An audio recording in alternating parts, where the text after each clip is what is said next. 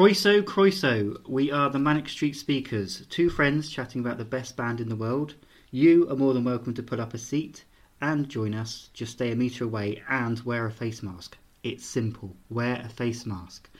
Coming up, we reminisce about the past, present and future tour and give our views on the new James Dean Bradfield single, The Boy from the Plantation. But first, it's time for me to introduce you to a woman who is anti-racism, anti-sexism, anti-animal cruelty, and now she's Auntie Emma. Hey! It's surprisingly Emma. That's my favourite intro so far. If you weren't an auntie by the time we recorded this, an already lame joke wouldn't even have worked even then. I was an auntie from the moment my sister-in-law got pregnant. And my favourite thing about the whole situation, for listeners who don't know, my sister is married to a lady, and my sister's wife had a baby yesterday. And when my sister got to the hospital because of COVID, obviously she couldn't be there until active labour had begun.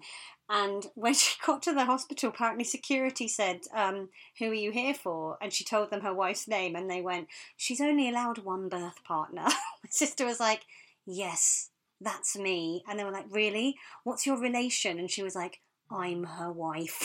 So we clearly have a bit of a way to go still, because people just assume man woman is the norm. But yes, he's beautiful.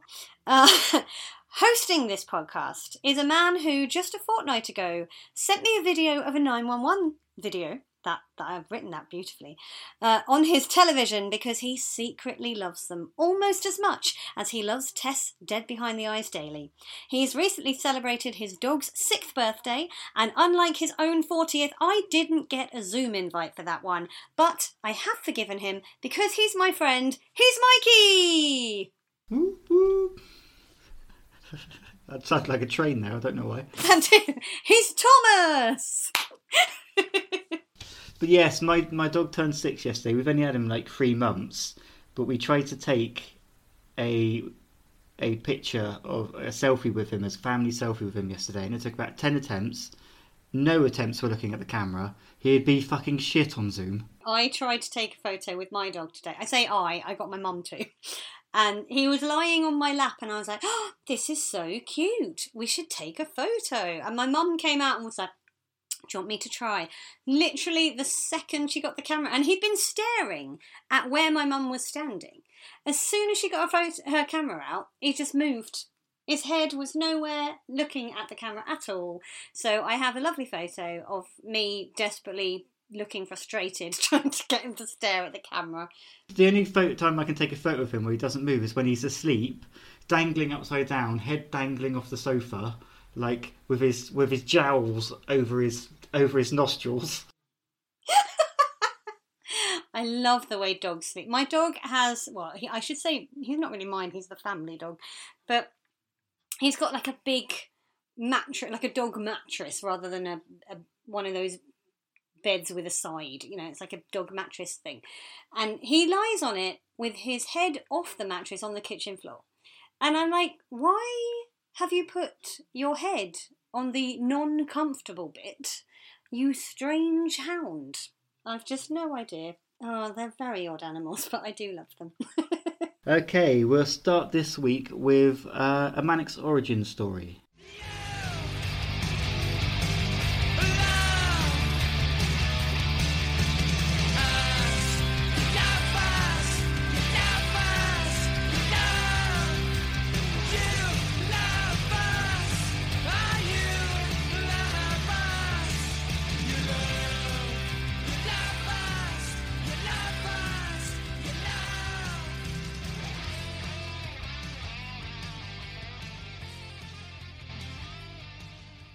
This marks a special occasion for the podcast.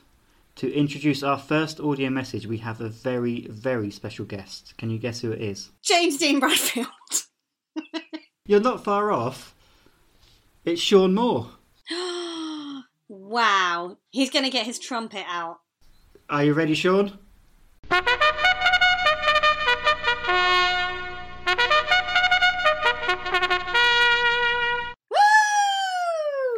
Why are you here, Sean? How are you doing these days?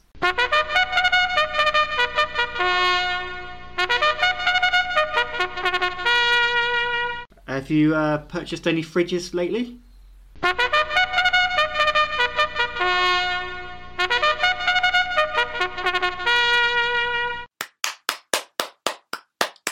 I'm spellbound. He's actually going to introduce another Sean. Sean Wright has sent us an audio message of his Mannix origin story. One last time, for the encore, Sean Moore.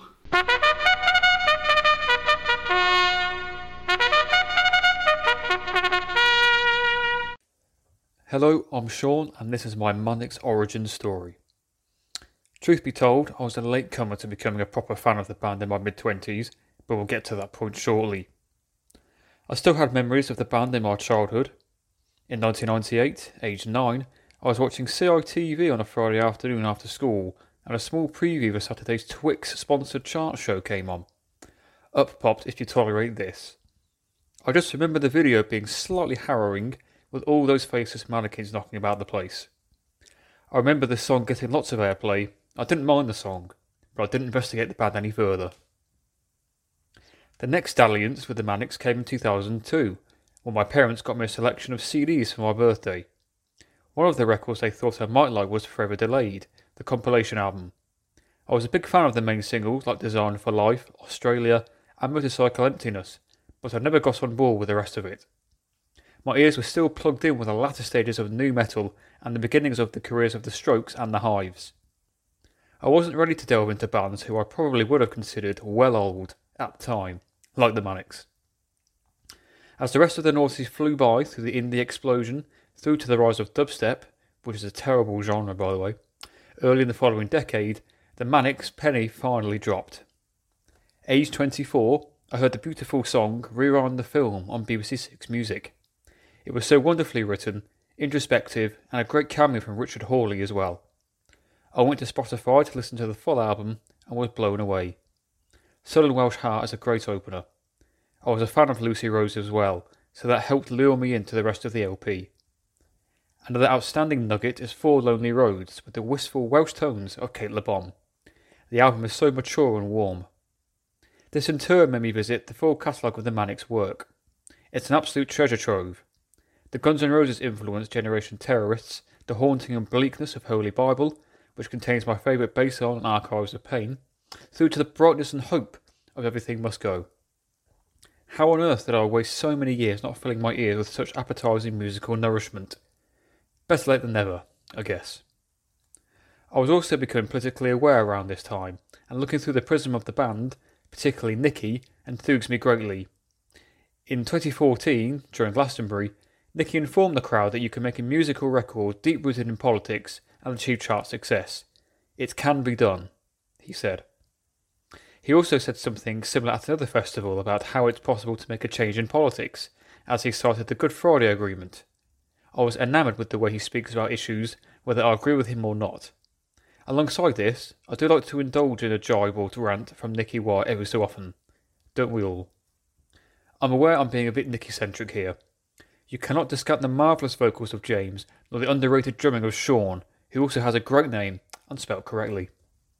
And of course, there's Richie. Upon learning of his disappearance, it was alleged he visited a hotel that I myself checked into in 2007, the King's Hotel in Newport. He apparently went there in the days leading up to his disappearance. It's sad we don't get to see him anymore, but we cannot ever forget the impression he made on the band. Good night, God bless, Richie. As I listened to the outward-looking Futurology album in 2014, my first Mannix gig was on the horizon for the Holy Bible tour. The Albert Hall in Manchester was full of fans in army-drenched attire with balaclavas, outlandish feather boas, and leopard print tops and eyeliner. It was like a manic mania. Unforgettable. Unfortunately, we had to cut short our gig to get the last train home, so I missed Design for Life. I was really gutted. But the disappointment was rectified in 2018, as I witnessed a Mannix concert in its entirety at Manchester Arena. Design for Life being sung by thousands of people is such a unique experience. And that is my Mannix origin story, a band of principle, purity and defiance. This is my truth, and maybe you, the listener, can tell me yours. Stay beautiful. So that is the other Sean Wright, doing a partnership with Sean Moore, amazingly. Thank you very much for your message, much appreciated. And honestly, we welcome lots of written and audio messages, because otherwise we'll just do lame jokes about aunties. Another exciting news, I'm not going to get Sean to go for a fanfare because he's just got the taxi. Oh, bye, Sean. We are changing our email because I'm getting annoyed with myself by saying manic speaker. So I will still check the old emails in case any come through, but the new email will be mspod@gmail.com. So send your stuff there.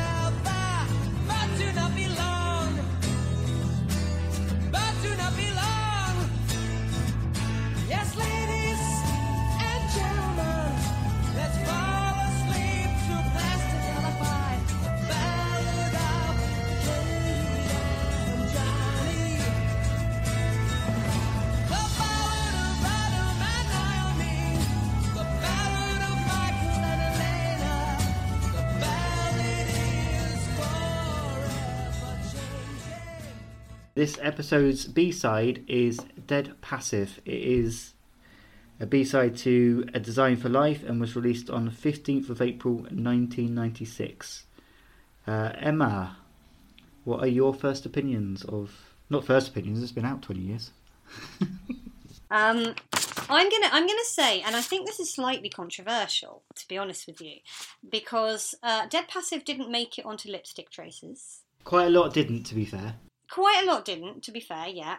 But I feel like it's one of the songs they're not like, oh yeah, this is one of our best B-sides. I freaking love this song. You weren't gearing up for that. I thought you were gearing up to, I'm disappointed by it, and then you shocked me with that. Oh God, no. Oh, I have a story about it as well. But I will start by reading you my notes, and then I will tell you my little story about this. So I have written, gentle, lilting chord progression is almost lullaby-esque, compounded by the very unmanic use of a flute in the chorus. Feels like an oh my God, I nearly said iconic. Feels like an ironic use of a sweet, almost romantic melody, given that it's a song about people who seem to care more about looking as though their life is perfect than they do about actually doing anything to actively achieve real fulfillment. The level of scorn for this shallow, vacuous way of living feels very apt for the Manics, and I love the line, "Let's fall asleep to a plastic lullaby." The song's point is pretty well made by the fact that none of the celebrity couples mentioned are still together, and I have a huge soft spot for this song. Musically, I believe it sounds somewhere between the softer moments of the Holy Bible, such as This Is Yesterday, and Everything Must Go's general vibe. And those are my notes. Would you like my story? Do you know I'm going to do my catchphrase? Go on then. So, when I was first becoming like hugely obsessed by the Manics, which, as we have discussed, was in about 1999, I bought a bootleg CD of B-sides. And it was like, it wasn't just B-sides, it was mostly B-sides. It was called something like Manic Street Preachers Acoustic. And it had a really bad Photoshop front cover of them looking like they were hovering in a tree. and one of the songs on it was listed as being called Dead Pressure. And it was this. And I thought it was very odd that it was called Dead Pressure, but they mentioned the word passive a lot. And I was like, I don't really know where the name Dead Pressure comes from. But, you know, I really, and it was because I believed in that bootleg CD, and it wasn't on Lipstick Traces or anything like that. And I'm one of these people who I do I Google things about bands I like, and I will come on to that later when we discuss James's song.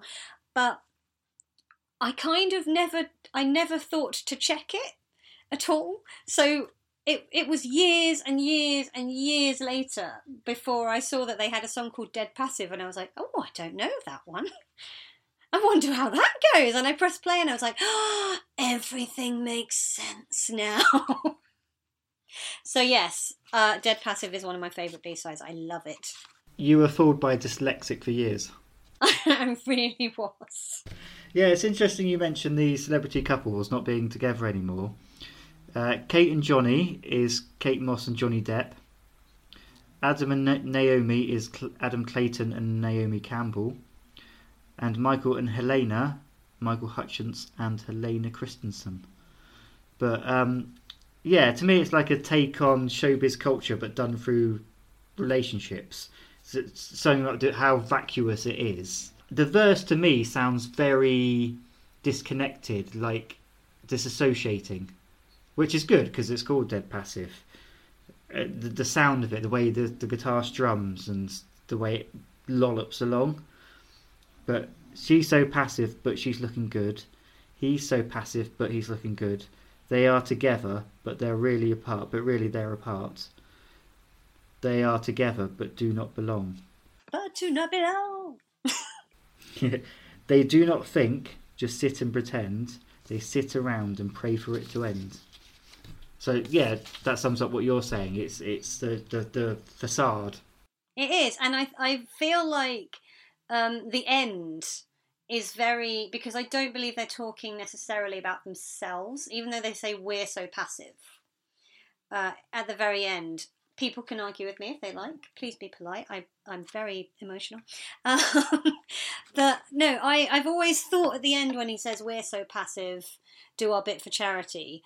I always feel like I think that's them taking on the viewpoint of one of these celebrities they're sort of talking about and going down the route of, oh, look what we're doing. We're doing all this stuff for free. We don't expect payment. Look, we're doing it for the kids. You know, we're raising money for charity. And it's like, yeah, but you're doing it when the cameras are there. What are you doing when the cameras aren't? And I feel like there's that I feel like it's a very Mannixy thing to do, to be like sort of pouring scorn on people who are very, look at me though, look at me, because that's quite I say it's an un-Mannixy thing to do. Obviously the way they dressed in the early days and the way Nikki still quite often dresses now is very look at us and look at me, but it's always been more of a sort of shock value with the Mannix rather than praise me, I'm so wonderful, which I feel like they're sort of highlighting in this song to a degree. Yeah, that's true, but like you say, it does change tense in the song. They're suddenly referring to themselves, and that could be the general public. We're so passive, we put up with absolute celebrity culture and nonsense in newspapers, and we just go along. Oh, you're doing something for charity. Oh, good. Well, that's fair enough then. You know, it could be that. It could very well be. I've always felt that they're not talking about themselves. That's that's kind of where I was going with that. No. I really love the verses, and I love the feel of it, and I love the instrumentation. I feel like the instrumentation and the vibe it's going for is better than the chorus. I think the chorus is a bit of a letdown. I've always felt the chorus sort of... This is going to sound really bizarre. Okay, but this is the way my brain works. I'm a strange person. I've always felt that the verses feel a bit like you're climbing a ladder, and the chorus is like you're going down a slide. There's just something la la la la la la la la la as you're going down, and it's almost like dreamy. It's almost like, oh, isn't it wonderful and floaty and fabulous? And I almost feel like that in itself is another bit of a poking fun at this culture. That's the way I've always seen it. Don't get me wrong, I like songs that have a verse and a chorus or something that it is very different, but I think because of the subject of the song and the way it's so like almost robotic, not robotic, that's not really the word, but quite distant in the way that it's delivering, and then it goes into something quite floaty and and nice sounding is for a song that's being really attacking something. It's quite, oh, fuck you, you cunt. See, I've always really appreciated the fact, because I was thinking about this earlier when I was because I listened to it obviously for the podcast. I was like, oh, let's give it a listen and write some notes like a good girl. And one of the things I was thinking is it would have been so easy with such scornful lyrics, with like these lyrics that basically are saying, oh my god, it's so fucking shallow. The way these people live their lives and the way we sort of laud them for living this shallow existence.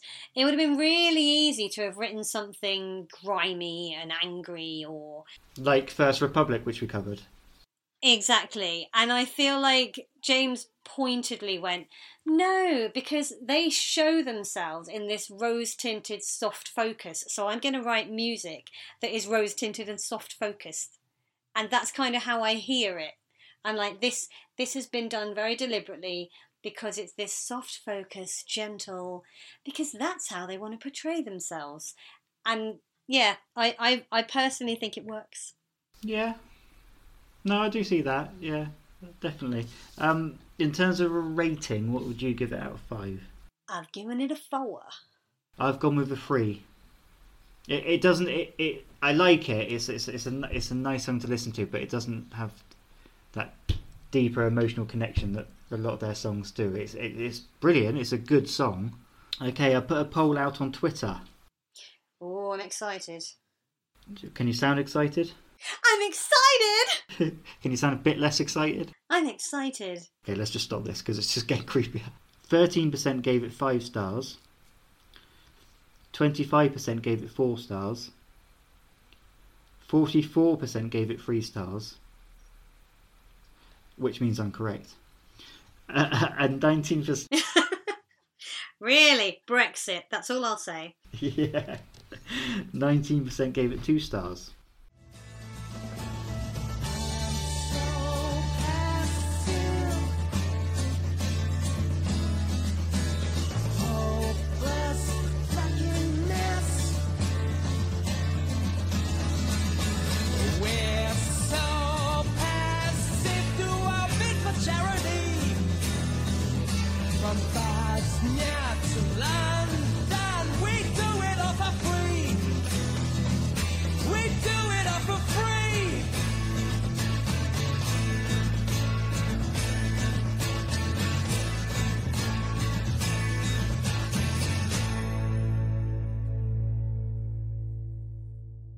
Hail, the finger of Manic's past. Yes! So I'm going to scroll up and down the screen as usual. You know the rules. Someone asked for the Fingers autograph this week. Did they? They said it was like paperwork for work, but you know, I think it was.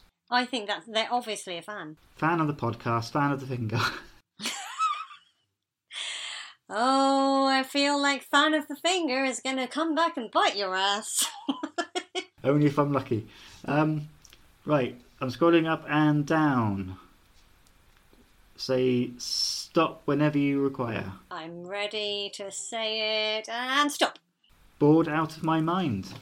That's not the song, it's just a statement. Thanks. I'm going to put a poll again on Twitter and leave people to comment, and in the next episode we will talk about Bored Out of My Mind. Were you there? Were you there? Basically, we'll look at a certain tour or a certain gig of Manic's history, and we'll reminisce about the good times when gigs happened and we weren't all stuck inside and just going to work. So yeah, we've had a few responses to this, but Emma, you teased an episode or two ago about your story because you went to this tour, didn't you? I went to Southampton Guildhall on the Past, Present, Future tour, and it was my 3rd Manics gig, I think. In fact, I know, because the first 2 were both at Plymouth Pavilions. It was the furthest I'd ever been at that point to go to a Mannix gig, and it was the very first time that I queued, because when I went to Plymouth Pavilions and saw them for the very first time, I turned up and somehow managed to get to about 3 rows from the front. And the second time, because I got incredibly squashed, I had seats for the second time. So this was the first time that we'd ever queued. There was me, my sister and her then girlfriend, and my gig buddy at the time, Kirsty. And we travelled up to Southampton, and it was really a nice queue. There was just really nice people. There was a girl who was handing out lollipops at one point that I remember. They were filming for No Manifestos. No Manifesto. I can never remember what that's called. Have they got an S on the end? No, it's No Manifesto. No Manifesto. They were filming for that. You're in it. You should bloody know. I am in it. And my sister wore a fancy dress naval uniform with "Who's Responsible, You Fucking Are" spray painted on the back, and she's in No Manifesto. So that was really exciting.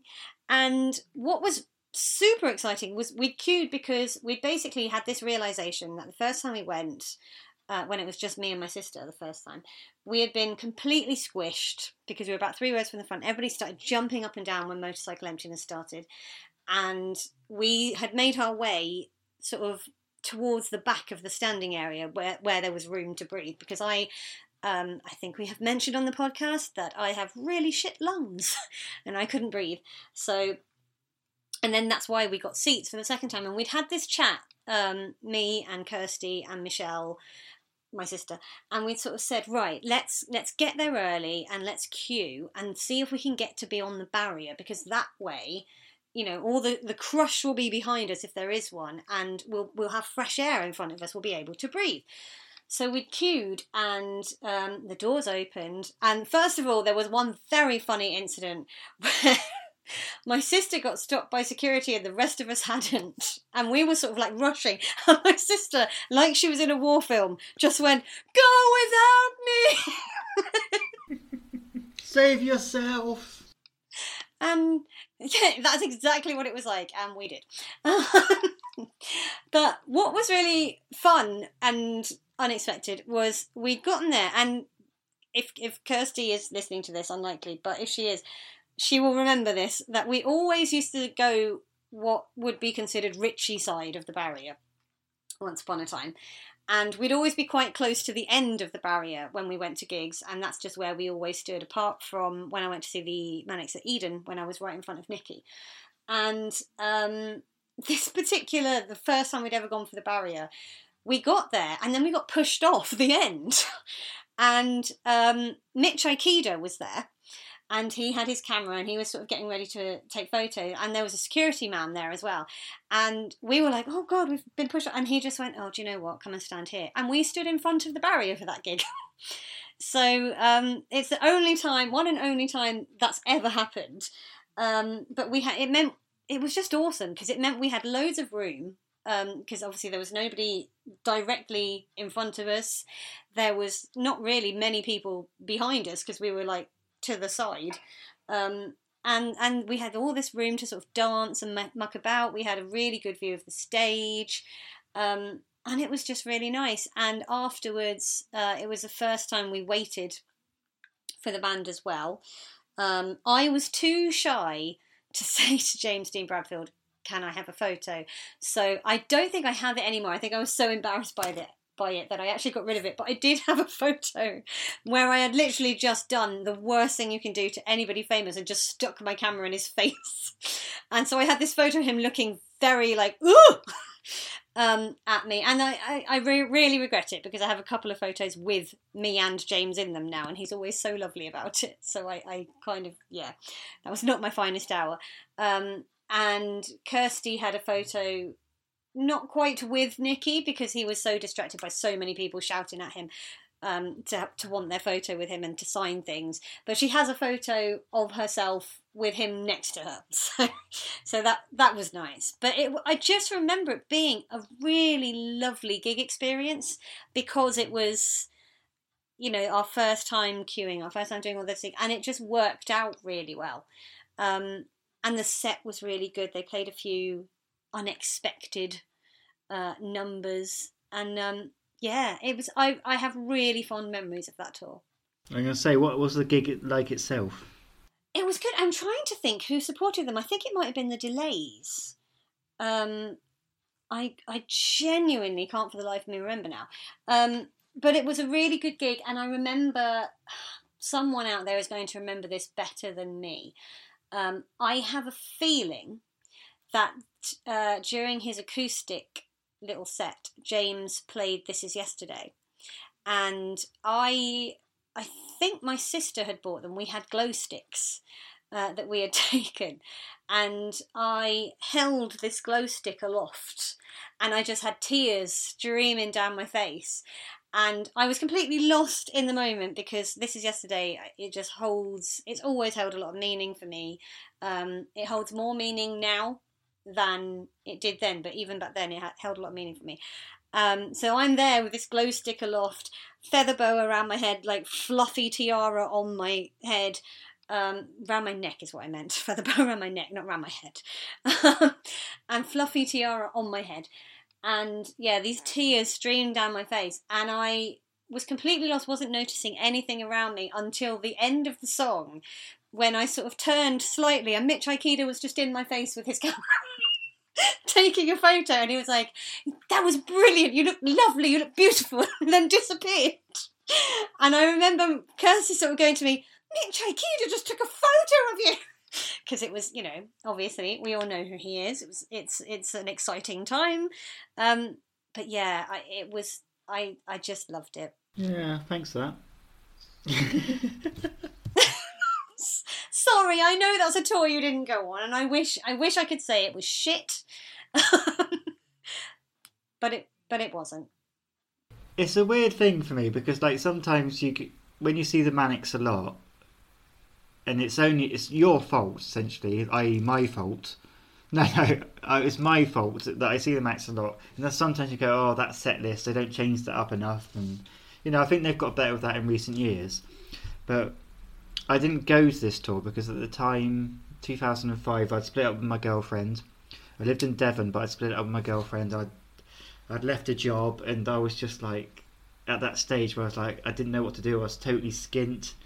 So at that time, I went back to Dorset with my family for a bit, and it was exactly the same time where that tour was happening, and it was post Lifeblood, a year after Lifeblood, and I wasn't. That's the stage in most Manics history since I've been a fan where I've not connected with them as much at that time. If I'd had the money, if I'd been in a certain situation that I could have gone, I would have gone. But the way my life was at that time, I couldn't afford it. I was job hunting. I was skint. I was moving back area again, and I couldn't do it. And it really hurt me inside. It's like, I'm not going to a Manics tour, even though I was a bit disillusioned with Lifeblood. I was gutted, absolutely gutted. And then news came filtered through of what the set list was like, and what on earth? It's just so frustrating. And it's this way I felt last year, because last year was, I couldn't get to the second tour, UK tour I've missed since I've been a fan.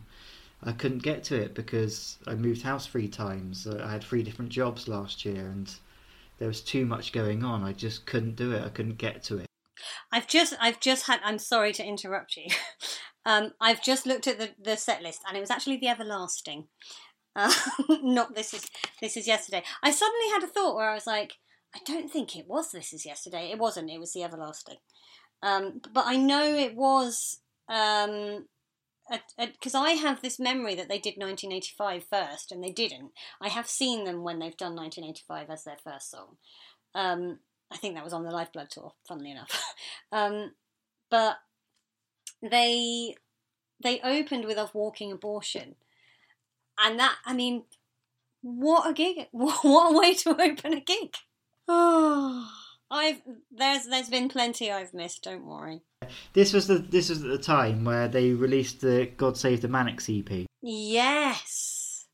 it was the start of almost a revolt against Lifeblood. What I would want them to do, and the kind of tour, exactly kind of tour that I would love to be at. It was what became Send Away the Tigers era. Eventually, it was that getting that fight back and that energy back. Yeah. Speaking of fight, you have just reminded me of how much I love Firefight. Yeah, I think we'll cover that at some stage. The EP, definitely, because it's a weird, like, forgotten piece of their history that kind of just came and went, and not many, apart from hardcore fans, a lot of people don't really know about it. And I think it was an important part in revitalising them to get to Send Away the Tigers and Journal for Plague Lovers. Okay, I'll do a couple of messages first. I've got a message from Sarah. People slid into my DMs. Oh, I know you love it when that happens. Sarah says, I've never seen them better, and I saw them with Richie. It was a band rediscovering itself, fighting against itself and winning, which is a really good way of putting it. Wow, that's a really good way of putting it. Message from Paul. I had a nightmare journey, late train, and then when I got there, realised my ticket was at home. After much faffing about at the ticket office, I got into the venue with the riff of Walking Abortion kicking off. The stress was worth it for that moment alone. Okay, you've got one as well? Yes, I have Tonya's memories of the Past, Present, Future tour. She says, it was a strange time, as I think they were a bit directionless. Cracking gigs though. My friend and I went to Edinburgh and Leeds. It rained on both days, naturally. My abiding memory is of Edinburgh. Afterward, we went and stood in the queue to try and get some signatures. Had never done this before. See, it was obviously a time when most of us did that for the first time. After Martin had finally located Sean, easy to lose, being so diminutive, they went along the line and signed. When Nicky came to sign my personal tour programme, he took one look at the rather famous picture on his page, taken whilst he was rather tipsy on the This Is My Truth, Tell Me Yours tour, and declared, it was a rough night that night. I threw up over Peter Hain. I tangoed him. I think you'll agree that if your idol is going to impart words of import to you to take to your grave, that's a cracker. And she has attached the evidence of the signature, which does indeed say, was a rough night, I threw up over Peter Hain, I tangoed him. Peter Hain, he was a Labour politician? I think he was, yes. I'm pretty sure he was. If he wasn't, then we are sorry for not knowing who Peter Hain is. I've got a message from Stephen. I went on a third date to the Liverpool gig, and he means a date as in with a woman. It was well, it might have been also the third date, I don't know. It was loud and sweaty, and so was the concert. Cheeky face. But seriously, we're still together today. Her opinion of the Manics is not suitable for your podcast, though. Successful date, maybe not a successful gig for her. Okay, Chris, last one. I blagged a last-minute ticket, and thank goodness I did. The set list was so surprising. The band was on fire. One of the best gigs I've ever been to. Walked out with a torn t-shirt and adrenaline pumping. I've got to say, I've seen the Manics a lot of times, and I would say arguably one of the best set lists was this tour. Thank you for your messages. We are going to do another gig soon. Not a real gig, because we're not allowed to go to real gigs. I'm going to make you jealous now, because I've had to endure everyone else's enjoyment. Oh, I know what you're about to say, and I'm going to get cross.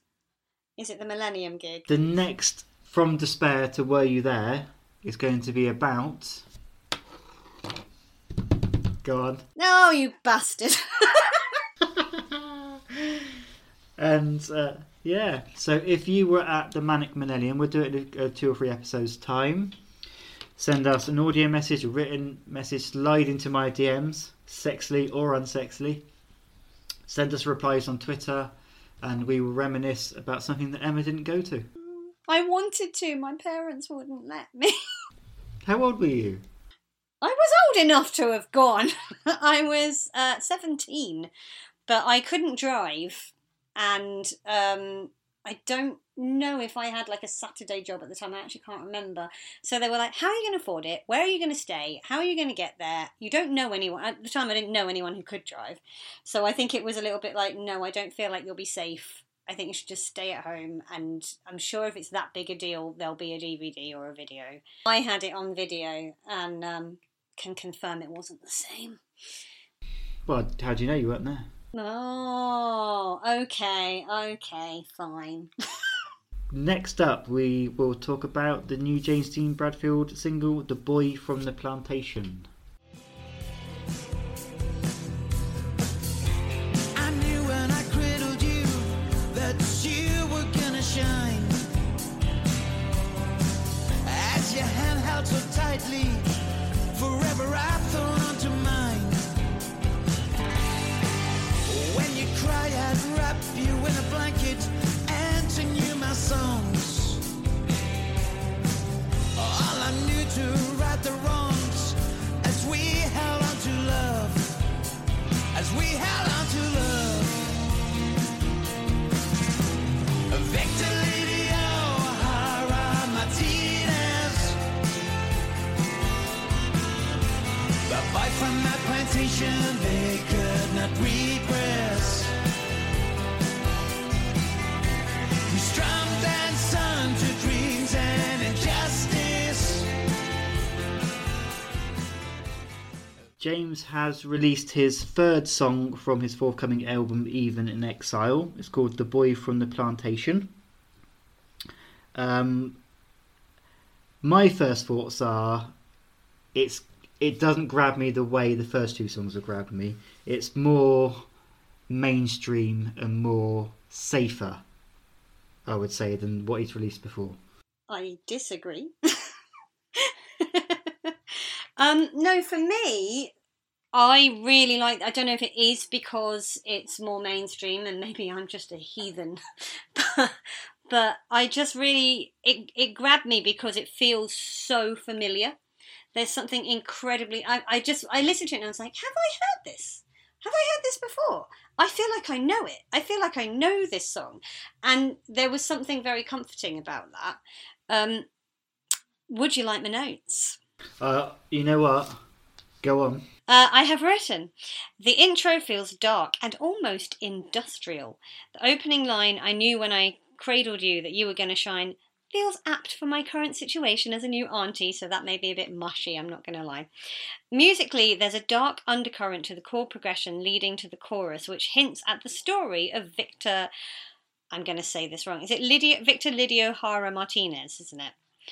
And I love that this song, and indeed the whole concept of the album, made me Google to find out more about who Victor was and what happened to him, because I admit to being a little bit clueless. I didn't really know much about any of this period in history. Well, I knew about this period in history, but I didn't know about him. And although this is a James solo project, it does feel very Mannix to be researching references in songs, because that's something I do with so many Mannix lyrics. It feels like a very pertinent time to release something about the left fighting for freedom and unity against right-wing dictators. My problem with this song, more than anything, and it's my own personal problem, when he says the name, you go for it. Victor Lidio Hara Martinez. I want to sing Rafa Benitez. We need to do that Misheard Lyrics podcast. We definitely do. I love the moody guitar in the beginning. I love the verses. It builds up tension. It builds up an atmosphere to it. And to me, when I say it's a bit disappointing, I just think when it gets to the chorus, even though the chorus is catchy, it's not exciting, I suppose. After what it feels like it's building up to something, and it's, don't get me wrong, like on the guitar work and the production and everything about it sounds really good, really impressive. But I'm just the chorus doesn't elevate enough for me, and that's my only problem with it. That it just doesn't reach further, and maybe that's the point. It's not supposed to. I don't know. That could well be it. That's it. It's funny because quite often we're on a similar wavelength, and that never occurred to me. And I don't know whether because I was on this sounds so familiar trip. When I say trip, I just mean in the musical sense. I see. But I do. There was just something, I had it in my head for a good hour afterwards. I was just wandering around the house humming it. And for me, I always say, well, that shows that something has been well written on some level, because it's made you, it's crawled into your head like the earworm that it is. Yeah, no, I understand it. I mean, it's so well done as a song. I just think it's probably lacking a form of excitement. But then if you talk about the subject matter of the album, and it's not going to be like probably a grand standing chorus where everyone's swaying their arms with, or like everyone's jumping up and down going mad. It's not. I understand that. And the more recent listens, I gave it a couple of listens today before this, and it is growing on me more. Can I give it a shout out for having the album title in the lyrics? I always get a bit excited. I did the same. I was like, oh, even Alexa! Hey! Points for that, because it's one of those things as well, because particularly with the Manics, like there's certain albums like Gold Against the Soul and Everything Must Go, and Send Away the Tigers, and I'm sure I'm not going to go through them all, but there are certain Manics albums where they're named after a song on them, or whether they were named after that song, whether they came up with the title and then went, let's write a song around that. I don't know how they were structured, but I love it when there's an album title and it seems obscure and there's not a song on the track list with that name, and you're like, oh, where did they get that from? I love it when you hear it in a lyric and you're like, oh, that's where they got it from. So yeah. Yeah, I always think it's better to have an album called something from a lyric rather than a song title. I'm very peculiar about I'm peculiar, but Manics have committed 3 of the crimes that I hate in albums. Don't put a cover version on an album. Don't put a remix on an album. And don't put a bonus track on an album. They've done it all. Fuck it, I hate them. This podcast is over. They have done it all. Join me next week in the Mikey Hates the Manics podcast. We've had some comments about James's first 3 songs from Even in Exile. Lester McCoy has said, not jumping for joy, to be honest, but perhaps they'll grow on me. It's no Great Western. Yeah, I mean, you'd be hard pushed to equal the Great Western, because the Great Western's an absolute beast of an album. Another message from Sean. There'll Come a War is so haunting. Images of being in a badly lit underpass while Seeking the Room is emerging from the tunnel into the light. Oh, I like that. You've got a message as well? Yes, and it says, I really adore the new James solo songs. I love the Lifebloodish FD era electronic vibes to There'll Come a War and Seeking the Room. It sounds so lovely and well produced. I had no idea about Victor Hara, but I do now. Isn't this brilliant? What other bands make you dig into historical artists and characters like that? That is one of the things I loved. And wow, The Boy from the Plantation is a tune. I have that on repeat. I'm just overly in love with it. Overall, this is the best and most interesting thing from the Manics camp for many years, and I also love their newer stuff. I can't wait to hear the whole album. Oh, now there's a Danish word. I should have Googled how you say this. It's not Danepak, is it? No. Oh, now I want bacon. Thank you for a highly, as we say in Denmark, podcast. I did Google it and it means nice. Very nice. But I Jesper, can you please message us and let me know how you say that word, please, because I feel like I've just offended all of Denmark. not as much as me, who just heard the word Denmark and thought of bacon. Bacon. So next episode, by the time we record our next episode, the James album will be out, and we'll be like, not dissecting it like we did Postcards from a Young Man, because there's, I think these things need a long time to Yeah, it's got a bed in. Yeah, I was going to say fester. The first time I listen to this song, the first thing I do is go to Google and I type the name of the song and then lyrics, and I get the lyrics up. And I typed in "The Boy from the Plantation" lyrics. Didn't add James Dean Bradfield, just "The Boy from the Plantation" lyrics. And these lyrics came up, didn't look at the small print.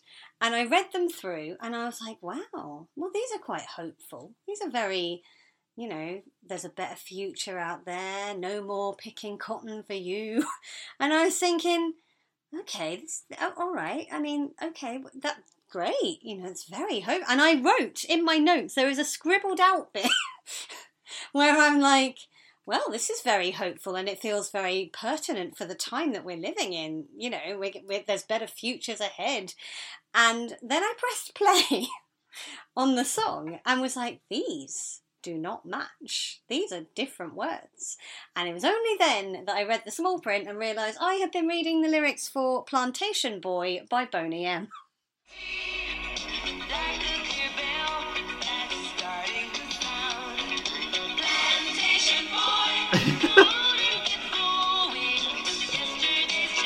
I can see James singing this.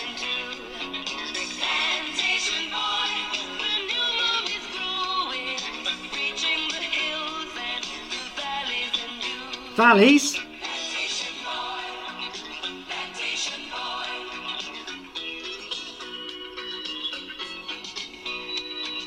If you tolerate plantations.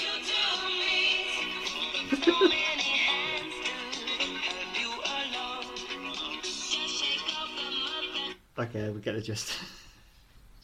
Plantation Boy, come on and get going. Yesterday's chains are broken in two. Plantation Boy, the new move is growing, reaching the hills of valleys and you.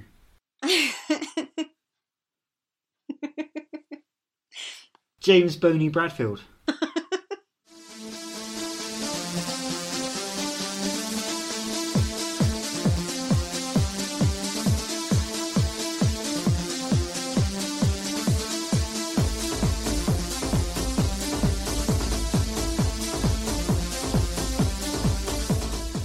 It's time for our new feature. Sean!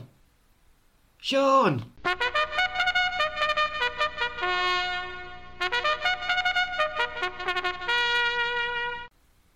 Thanks, mate. Checks in the post. Culture sluts. And this isn't as insulting as it sounds. Because Manics are a band that absorb influences and books, films, music, I think it's a really good thing on this podcast to explore the things that we like and the things that you like, whether they're old or new. Especially if we feel it's not getting enough attention, because there's so much content. I hate that word, but there is so much content out there. There's so much music out there on streaming platforms. There's so much TV. If you think, hey, I really love this book or I really love this film, let us know. There's another thing, because of the arts really struggling right now, and we talked about it a bit last episode, but there is a bailout from the government, but we don't know what that means, because even in the last few days, two venues in Manchester have closed, a venue in Hull has closed. My beef at the moment is that it doesn't cover live comedy, and that one of my passions beside music is live comedy. There's nothing more thrilling than going into a comedy club and sitting there and thinking, what's going to happen? What am I going to hear about? Is it going to be somebody really edgy? Are we going to talk about politics? Am I going to be cheering this person's opinion as well as laughing? Or is it just going to be something that just makes me laugh and forget about the rest of the world? And the idea of some of the really small little venues, I was thinking about it the other day, and some of the comedians that I used to go and see, I haven't been to a live gig obviously no one's been to a live gig for a long time. I think of some of the people I saw, and you're talking about people who now are household names that are on, programs like Mock the Week and 8 out of 10 Cats and stuff like that. And also people who are now writers, like Holly Walsh. I saw Holly Walsh when she was just starting out in stand-up, and now she's writing BBC shows and stuff. And I'm thinking, well, all these people, they got their start in these little clubs that I used to travel all the way up to London and places like that to go and see them. And there's new comedians who want to get their start, and where are they going to perform? Because these little venues that are so amazing and nurture the talent of young stand-ups, they're going to be shutting down because they're not getting this bailout from the government. And B, the audiences, it just is such a happiness injection. Great song title. It is, actually. We should write that. But I love live comedy. I'm really passionate about it, and it really bothers me that the government have decided that's not an art form, and they're not going to get any of this bailout. No, but it goes to this whole argument of, in lockdown, what have people been relying on? Not the live aspect of it, but we've been relying on music, Netflix, BBC, Channel 4, Sky, live streaming on Facebook. People, bands and artists putting content out on Facebook live, and this is the weirdest thing. Like, it's not even that; it's theatre as well. The Theatre Royal in Plymouth is pretty much. Is it officially closed down, or they've made a load of people redundant? They've made a lot of people redundant. I'm hoping they don't close down, because I adore that place, and I see so many shows there. I will be absolutely devastated. The Mayflower in Southampton has closed down. Yes, it's great they have put a bit of funding since we last recorded an episode, but where's it going to go? Is it going to go mostly into West End theatre, and the rest of the country is going to be left out? I feel like a lot of it is going to go to the big venues. I feel like a lot of it, because, there was this huge thing about, but the Royal Albert Hall are going to go broke. And yeah, it's important to save the Royal Albert Hall. I'm not knocking that in any way, shape or form. But there are so many smaller venues that when you slice this money, it sounds like a huge amount. When they're like, oh, we've got these billions that we're going to put into the arts. And actually, once you divvy it out amongst little clubs like the Cavern in Exeter, and places like that, that's when you're going to start going, how are we supposed to stay afloat? And like I said, comedy clubs aren't going to get anything. And that winds me right up. Comedy, I guess, isn't viewed as art, which is strange in itself. But also, comedy is a rebellious act. Most comedy kicks up against the establishment. The same with music. It's the same with music. Yeah, well, that's it, isn't it? It's almost... this whole thing is almost like putting a gag on those voices, those dissenting voices. And I think at a time like this, we need them more than ever. Absolutely. And don't be offended when I ask this question. Okay, Culture Slut. What's your first recommendation? My first recommendation is for a show I made you watch an episode of. Actually, together. We do actually meet sometimes. We were actually in the same room. This was about 3 years ago. You came up and we thought, let's have a day of just binge watching telly. Most of the time we just talked nonsense and didn't watch much telly. We watched a bit of Misfits, I remember. And you showed me Crazy Ex-Girlfriend. I think we watched more than one episode. And I really liked it. I really, really liked it. And I said, I'm going to watch that. I'm going to watch the rest of that. 3 years later, I haven't seen any more than what... I know it's good. That's the annoying thing. I literally cannot express my love for the television show Crazy Ex-Girlfriend. First of all, you can find it on Netflix. So that is your place. Go to Netflix. Crazy Ex-Girlfriend is a comedy. It's written by Rachel Bloom, co-written by Aileen Bosch McKenna, and it's a comedy with music, so it's a musical comedy. And what they do is in each episode there's usually 2 or 3 full songs that are written for the show, and sometimes they're spoofs of other songs or other genres. Sometimes they're like huge musical theatre productions, but it is so funny and so cleverly done. And the songs are written by Rachel Bloom, who's not only does she write it and write a lot of the songs, but she stars as Rebecca Bunch, the main character, the crazy ex-girlfriend of whom the title speaks. The songs are written by Rebecca Bunch. They're written by Rachel Bloom, Jack Joldin, and the late great Adam Schlesinger, who some people will know as the singer from Fountains of Wayne. Stacey's mum has got it going on and all of that. And I love it. I mean, there will be people who go, oh my God, a show where people burst in song. That sounds absolutely horrendous. But it's not. It's so sharply written. It's so witty and it's so clever. And basically the whole concept is to turn this trope of the crazy ex-girlfriend on its head. It is one of the most feminist shows I've ever seen. Which with a title like Crazy Ex-Girlfriend you would not expect, and I think that's the whole point, is like, yes, there's this woman and she's crazy and she's still mad about her ex and blah blah blah, but as you sort of peel away all of the layers as the series goes on, you realise actually this is a person who is battling a lot of mental health issues. She's been through a hell of a lot in her life.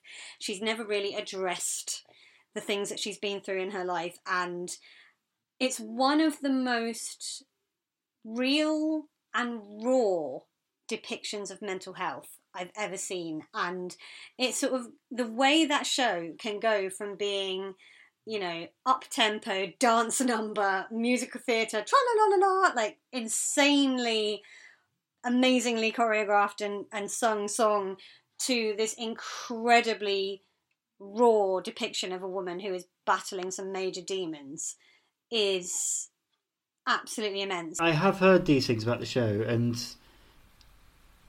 I will watch it. I promise you, I will watch it. But to me, it's good that it covers all those subjects, because the title of it sounds like a really shit movie from the noughties starring Russell Brand. Absolutely. And I think it's a very deliberate thing, because I think the whole point of the show is, right, let's just take this person who would be literally just seen as, oh my God, she's some crazy ex-girlfriend, and like over the course of four seasons show that actually she's not just that, she's a person, and she's got a journey to go on, and she's going to make friends, she's going to have relationships, she's going to have a whole life, and she can't just be reduced to this sexist term. In fact, the theme tune for season 1, they changed the theme tune for every season, and the theme tune in season 1 has everybody going, she's a crazy ex-girlfriend, and Rachel Bloom even goes, that's a sexist term, you know. So the whole thing is them breaking down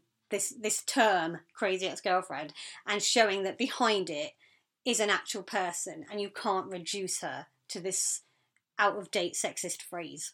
Right now we're angry and sad. It's our right to get righteously mad at every member of the opposite sex. Oh God, we hate them. That's what I'm saying. Let's not distinguish between them at all. Let's just drink a lot more alcohol and then high-five each other as we make a bunch of blanket statements.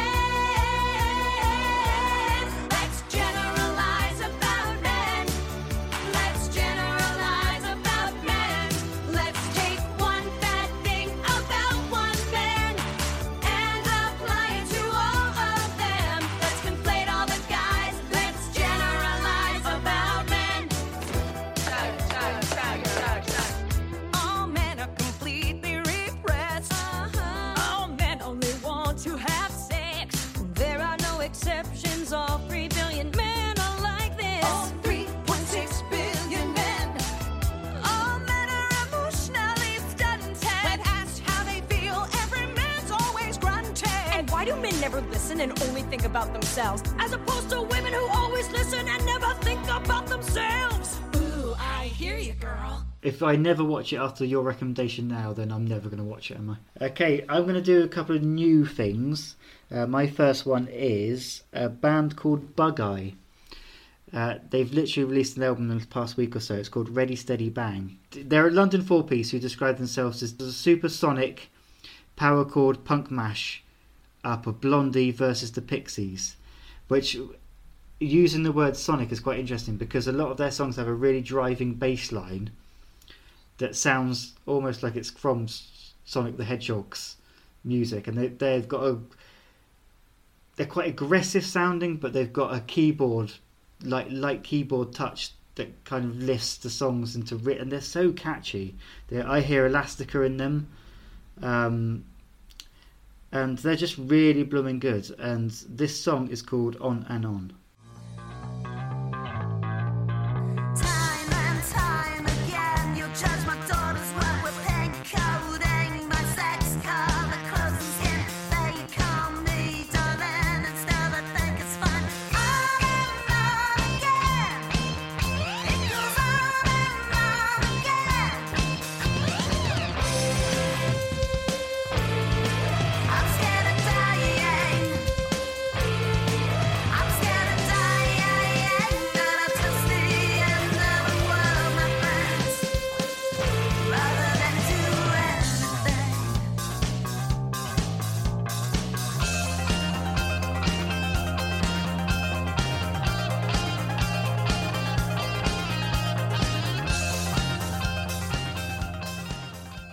Bug Eye also have a podcast. It's called Bug Eye's Rock Pop Rambles, where they essentially talk about music history and delve into conspiracy theories or classic stories from rock history, and it's just really interesting, so go check that out. Okay, your next recommendation. This is another Netflix show, and this is probably better known than Crazy Ex-Girlfriend, and probably a lot of people have already seen it, but I'm going to share some love for Schitt's Creek. Schitt's Creek is... Language. I know, I'm so sorry. It's okay, it's his sister. People who know the show will know what I mean. Schitt's Creek tells a story of a very wealthy family whose money is all like embezzled, and they lose everything, and it's a mother and a father and their two adult daughters, not two daughters, daughter and son. It's written and stars Eugene and Dan Levy, and they have nothing left apart from a town that the father bought for his son as a joke because it was called Schitt's Creek. And so they decide, right, well, the only thing we can do is go there and say we need to live here because we own the town. And so they come from this massive mansion to having absolutely nothing and going to live in a motel in this rundown town. And they start off, I had somebody on Twitter start watching it, and they were like, oh my God, I hate everyone. I don't know if I can keep watching this because I hate everyone. And I was like, you're meant to. You're kind of meant to hate everyone at the start. That one of the central characters is pansexual, and it's just not a big deal. And I just think it's great to have representation on TV, but so often you get this big, like, either a big story where they come out, or like they face challenges because of their sexuality. And yes, that happens, that's real, but sometimes when you're watching fiction, you don't necessarily want all that grit. You just want to see that somebody is a person living the way they want to live, loving the people they want to love. And David, the character of David, is pansexual, and the fact that there's nobody, even in this like seemingly kind of backwards town, you know, where everybody is like, everybody knows everybody, you know, it's all very colloquial. No one bats an eyelid. There's not a single, what does that mean? You're gay? Who, you know, you're into guys, you're into girls, I don't understand. Nothing. And I just think that portrayal of total and utter acceptance, to me, is so important. But besides all of that, it's just hilarious, and has Catherine O'Hara in it, who is one of the honestly, Catherine O'Hara in Schitt's Creek is one of the funniest characters I've ever seen. No, this is a show that I keep hearing about, but it's never crossed my radar. In terms of, you know, my taste, what do you think I will think of it? I think if you gave it a go, I think you probably would like it, but I think you would have to go into it with the mindset of, I might not love this instantly.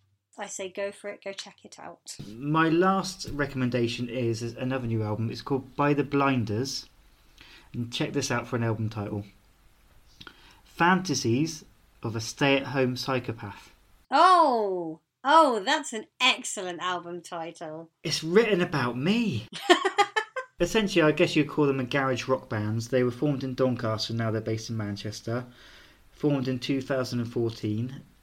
This is their second album.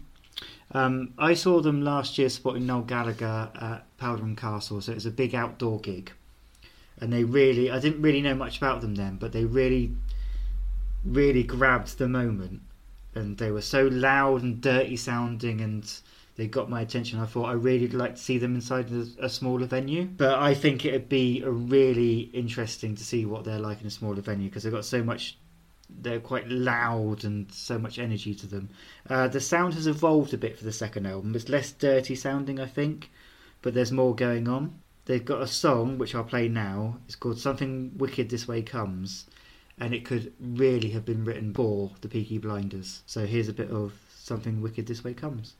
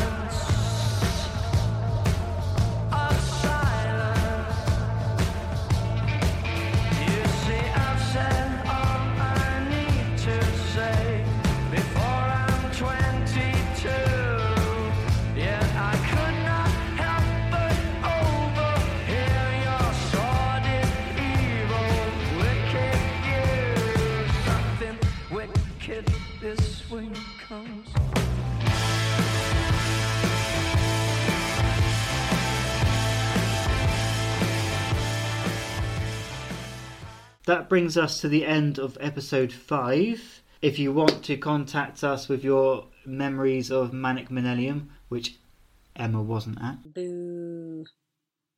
That was my cow impression. If you want to tell us your Manic's origin stories, we're more than happy for that. What else was there? We need to talk about how you feel about the song Bored Out of My Mind. Oh yeah, thank you.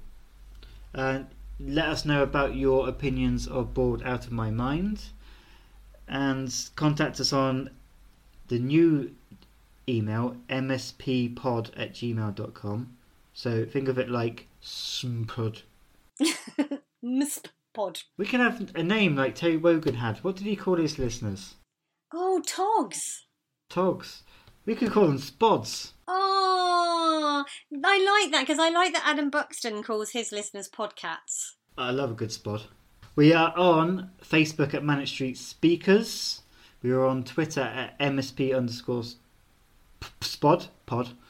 I've set up an Instagram, Manic Street Speakers on Instagram. And next episode will be mostly, I'd say, about the new James album. Woohoo! Until next episode. Every time. Every single time. I'm just like, yes. I'm so sorry. But please forgive me. And allow me to say, we love you 1 time, we love you 2 times, we love you 3 fucking times. Mega, mega, top, top, mega, mega. Good night.